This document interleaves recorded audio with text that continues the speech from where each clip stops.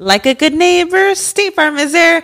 When you hear those words, you can feel good knowing that. State Farm is there to help you feel supported with the coverage you need for your car, your home, and even boats, motorcycles, RVs, and other things that matter to you. Now, let me tell you, girl, I don't got a boat, a motorcycle, or an RV, but State Farm covers my home and my car. With a State Farm agent, you know someone is there to help protect your future by helping you choose the coverage you need. With so many coverage options, it feels good knowing you can find what fits for you. And you know what? Getting insurance can be so intimidating because you don't know exactly what you need. So having an agent that could help you with each step makes it so much easier. Girl, I feel you on that. So when things get complicated and you need ways to get help, State Farm gives you options there too. Maybe you like to handle things in person or on the phone with your local agent, or you prefer to do it on statefarm.com or on the award-winning app. State Farm lets you do things your way. I personally am the type of gal that likes to do things through an app. It just makes it more easier than going in person or hopping on a call. So I love that they have that option available. Girl, I like to use an app too. I'm not trying to pull up in person or call because I have too much social anxiety for that. I'm trying to do it on the app. So that's why I'm here with State Farm. And that is why, like a good neighbor, State Farm is there. Hey there, everyone. I'm Sarah Weldon, CEO of Trufinco, a finance company dedicated to helping both budding and established small businesses. I'm thrilled to be hosting Business Perfect Formula, a podcast designed to demystify business funding, real estate investing, and business credit. My goal is to simplify the complexities of alternative lending, showing you that navigating the financial landscape can be straightforward and stress-free. Business Perfect Formula is available wherever you listen to podcasts.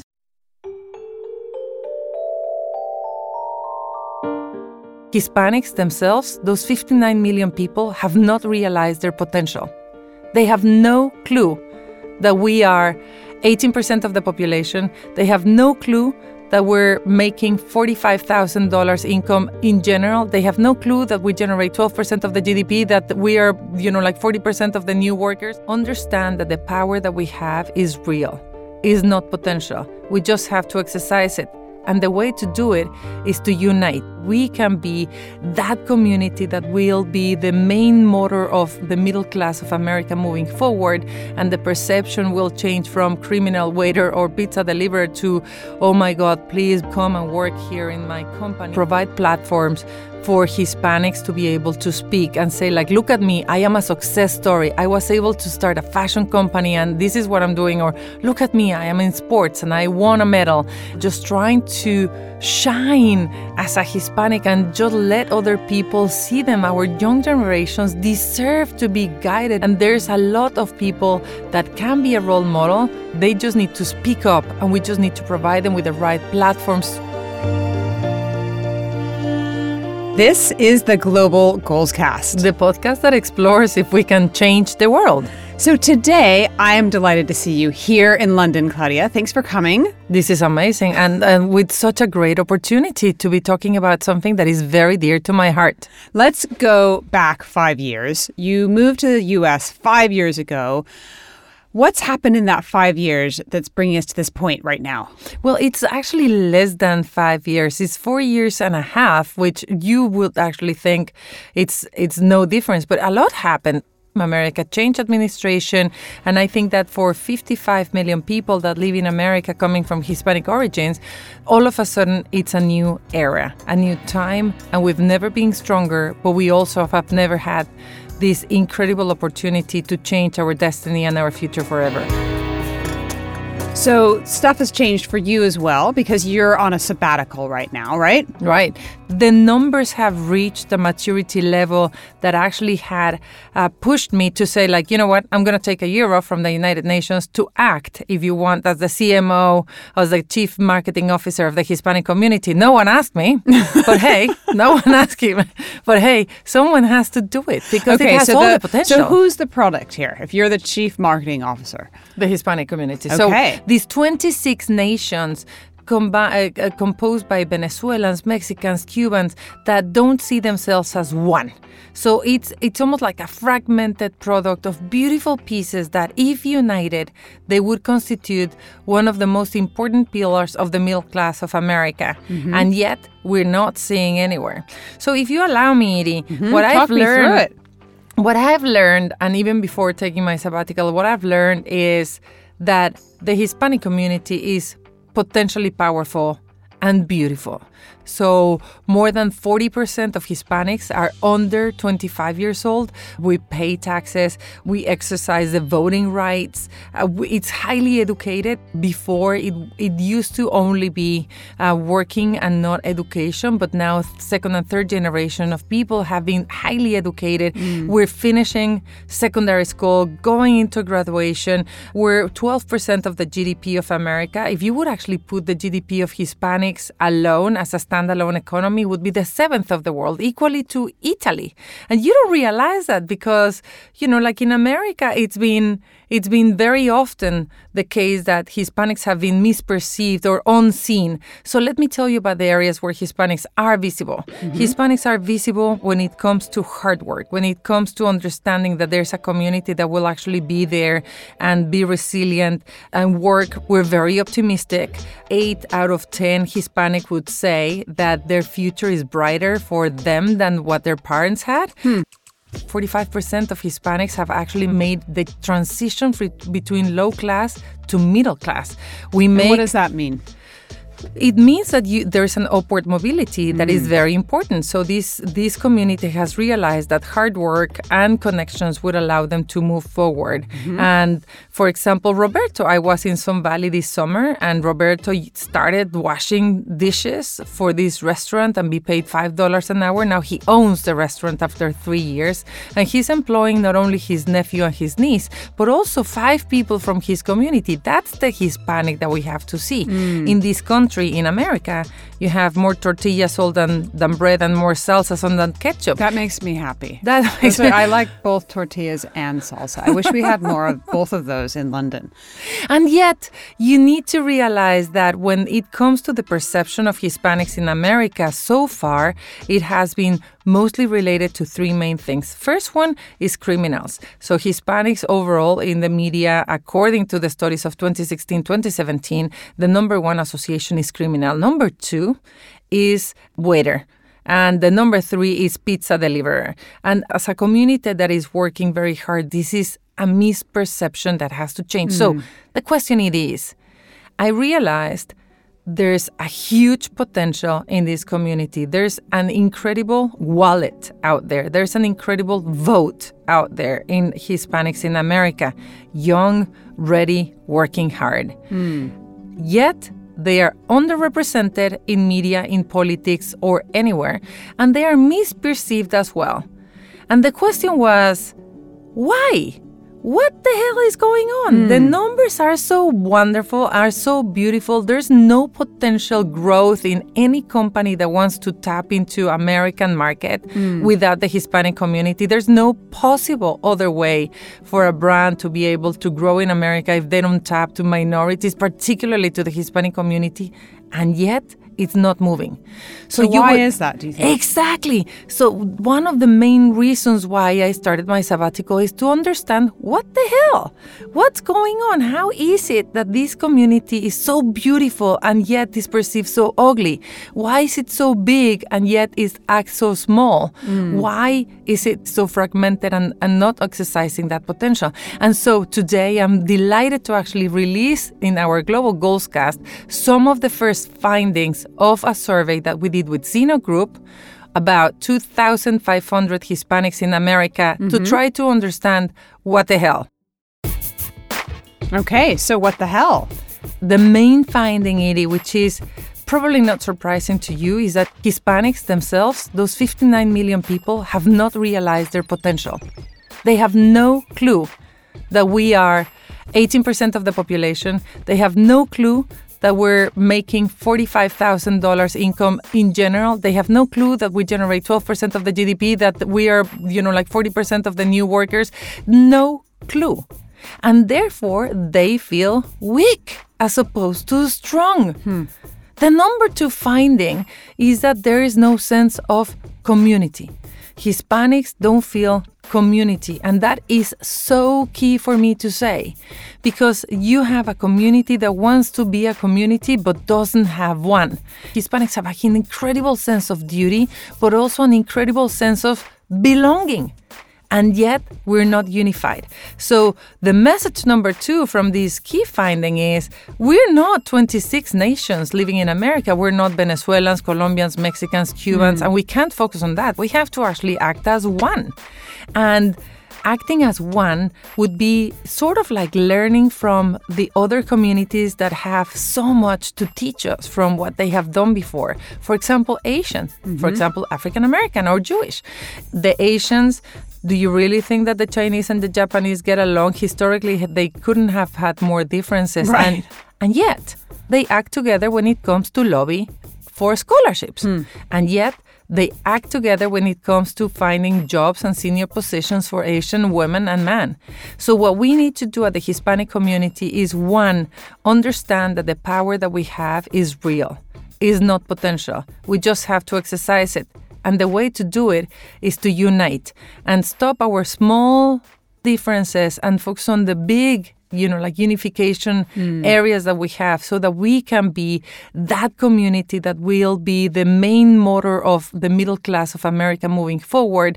And the perception will change from criminal waiter or pizza deliverer to, oh my God, please come and work here in my company, because you have an incredible ethic, you work hard, and you have a family faith that would actually, be representing all the faces of America that right now are not represented. So it's an incredible study that you're talking about. Yes. Some of the other things that I've noticed about is what you're saying about the lack of role models and leaders. Talk me through that, what you found there. One of the action points that I'm taking from this study is 3/4 of Hispanics overall feel not represented, feel not defended, feel that no one is out there for us. So who you're going to call? There's no Ghostbuster. There's no Hispanic Ghostbuster to come and save us. And there's 74% of Hispanics overall cannot name a single leader. They cannot say anyone else beyond the entertainment community that represent them. So we do have a great deal of artists and celebrities like Jennifer Lopez and others, and nevertheless, there's a very invisible set of role models. And we do have an incredible set of people that work, astronauts, academics, like people in tech, people in healthcare, CEOs, CMOs. We have an incredible array of people, but they don't come out as speakers. They don't show their Hispanic card. First of all, if I would say what we need to do after reading these findings is create an army of spokespeople, an army of role models. Provide platforms for Hispanics to be able to speak and say, look at me, I am a success story. I was able to start a fashion company and this is what I'm doing. Or look at me, I am in sports and I won a medal. Just trying to shine as a Hispanic and just let other people see them. Our young generations deserve to be guided. And there's a lot of people that can be a role model. They just need to speak up and we just need to provide them with the right platforms. Now, having said that, I am very hopeful because I just know that people don't know. That's the key message of all of this. If you knew that by speaking up, you would really influence your community, would you speak up? Yeah, of course. There we go. Yeah. So the road is out there. It's just a matter of actually repeating a message of unification and speaking up overall for this Hispanic community to be able to have a quick turnaround that comes from pride and understanding that together we're better.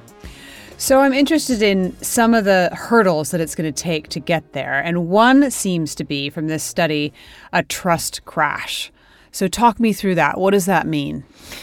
So the Edelman Trust Barometer did during 2016 and during 2017, a quick turnaround study of what was happening in trust after the election.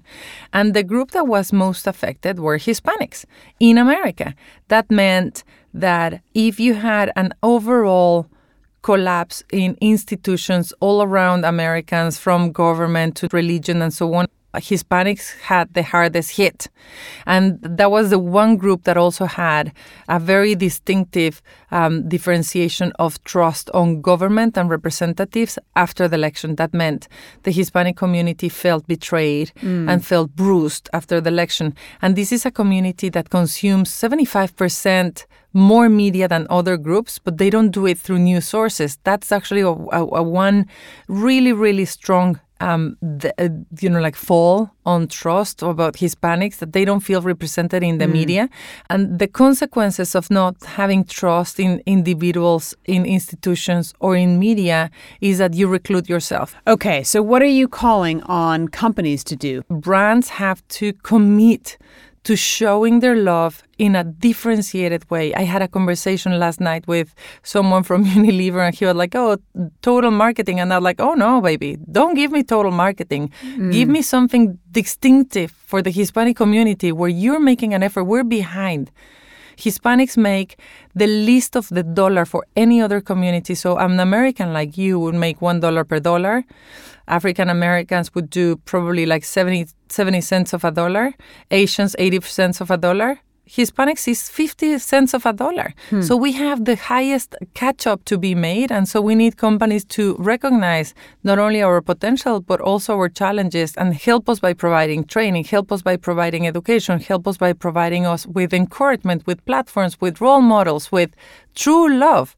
Recognizing the Hispanic workforce that you have, recognizing the Hispanic potential consumer that is out there. It's just quite simple. It's just a matter of getting it done. And the time has never been better. I want to ask you one more question about voting, because it seems like this is an incredible opportunity for politicians as well. There is a lack of hope on the power of vote to be heard for the Hispanic community. And yet there is an incredible high degree of trust in the American dream and in America getting better, and in America that is inclusive and can allow people to thrive. So I think that if you turn it around and say this is not about the vote, it is about the future of the country, you will get by far more people incentivized. Now, politicians really need to pay attention, because this is a group that they cannot have left out and not caring to come and vote. Middle-term elections will be very important for Hispanics to demonstrate whether they have understood their voice and their power. I think that in overall, what I would say, it is, having worked as a marketer for my entire life and having worked on projects or products that needed to be packaged in a way to be sent out to the world to be understood. Normally the product is really hard, right? Like poverty. Let's transform AIDS into something cool. That's hard, That's a hard thing. And yet we did it. Product red, like trying to get the Global Fund to be really interesting and appealing, trying to get globalization through the World Economic Forum to be something that is inclusive and that can attract young people to be aspirational young global leaders and so on. This is the first time in my life in which the equation is inverse. This community is powerful, it shines, it has everything that it needs, and yet the packaging is so negative, is so appalling, is so downwards. So I think the issue is less of an issue. I think that we can get this done in a couple of years. I don't think that we're going to see the results right now in this election, but I would love to be sitting down here next to you by May 2019 and see the progress. And then, by the end of 2020, say like, hey, do you remember those days where Hispanics were not seen? It's almost like the Asians. And now it's like, holy cow, they're eating our lunch by far in everything, in technology, in, software engineers, in development, in innovation, in design. And I want that transformation to be done. And I don't think that it's going to take that long. All right. Well, we're going to see you back here. Well, I'm going to see you before then, but we're going to talk about it in May 2019. And have this conversation in Spanish. Muy bien. That was Iri Lush. And that was Claudia Romo Edelman. And it's exciting to actually be releasing the results of the Hispanic study here at the Global Goalscast. Thank you to our partners at the United Nations, UNICEF, World Food Program, UN Foundation, SDG Action Campaign of the Office of the UN Development Program, International Office for Migration, International Development Law Organization, Malaria No More, Rollback Malaria, Project Everyone, and Public Foundation. We are also grateful for the support of Hub Culture, SAS, Cultural Intelligence, Freud's Communication, Saatchi & Saatchi, Action Button, and of course, CBS News Digital. We want to recognize individual champions who have been supporting Global Goals Cast, including David Sable, David Jones, Will Lewis, and Seven Hills. And then to our amazing advisory board, Jacob Weisberg, Steve Rubel, Kate Stanners, Dolly Schoenfelder, Matthew Freud, Christy Tanner, Fawn Maturos Chatananyingyang, Sergio Fernandez de Cordova, Dinesh Piliwal, and Scarlett Curtis. The struggle is real, and we know that firsthand being daughters of hardworking immigrants. That's why on La Lucha es Real podcast hablamos un poquito de todo. Somos Angel and Edith, long-term best friends who have authentic conversations, giving us space to be vulnerable without judgment because La Lucha is real. We want all of our amigos who listen to us to feel a part of the conversation and feel empowered to become a better version of themselves. A veces bromeando y a veces llorando, pero siempre mejorando. La Lucha is Real podcast is available wherever you listen to podcasts. Hey there, everyone. I'm Sarah Weldon, CEO of Trufinco, a finance company dedicated to helping both budding and established small businesses. I'm thrilled to be hosting Business Perfect Formula, a podcast designed to demystify business funding, real estate investing, and business credit. My goal is to simplify the complexities of alternative lending, showing you that navigating the financial landscape can be straightforward and stress-free. Business Perfect Formula is available wherever you listen to podcasts.